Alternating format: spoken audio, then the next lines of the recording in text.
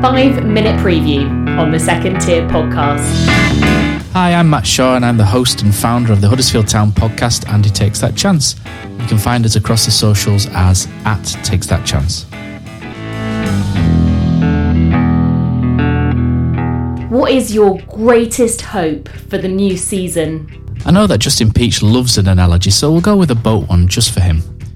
My greatest hope is that the sinking wreck of the Premier League era has now turned in the right direction after a couple of seasons of repair, stuck Ever Given style in the Suez Canal of the bottom end of the Championship. We're hoping for progress on and off the field, and after clearing the decks of the first team squad, we're hoping that some young promising players can kick on further to help propel us to a higher finish. What's your biggest fear? Losing a couple of Josh Koroma, Harry Toffolo and or Lewis O'Brien late in the window and failing to adequately replace them. Our left side is our main strength, and to see those partnerships broken up could be detrimental to our performances next season. Who's going to be your most important player? Josh Koroma is our most important player. Last season he missed over 4 months through injury and still ended up the top scorer. So if we can keep him fit and well supported next season, he has the potential to be our first 20-goal player really since Jordan Rhodes left almost 10 years ago. Who's your club's unsung hero? Fraser Campbell. Okay, he doesn't get as many goals as you would hope, but his work rate and his link play is a little understated, and he'll play a role again next season, albeit more than likely from the bench. Another contender is probably going to be Dwayne Holmes. Who's a player to keep an eye out for this season? Josh Koroma seems an obvious pick, so I'll say Levi Colwill on loan from Chelsea. Town could provide the perfect springboard to Premier League success for him, just like Emil Smith-Rowe.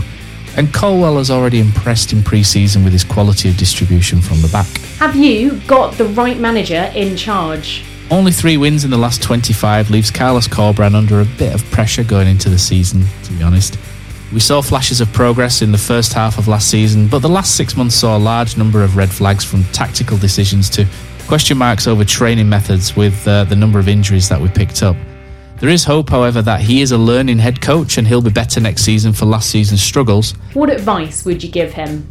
Stick with the cream chinos and New Balance combo. That seemed to bring more luck than the black skinny jeans, that's for sure. Name a player from another Championship side who you secretly admire. I'm going to go with Dan Juma at Bournemouth. I think he's a fantastic player. He's someone who incredibly skillful, goals, assists, can go inside, outside. He's got the lot really, and he really should be playing at a higher level, I think. Where will you finish this season? We still need a little work to be done on the squad in the transfer window. I'm going to say 18th for now, but caveat that with the potential to go higher if we're able to sign a decent striker and add a little bit more creativity in the midfield and wide areas. So hopefully we can do that with what's left of the transfer window, and we can start looking up the league rather than over our shoulders.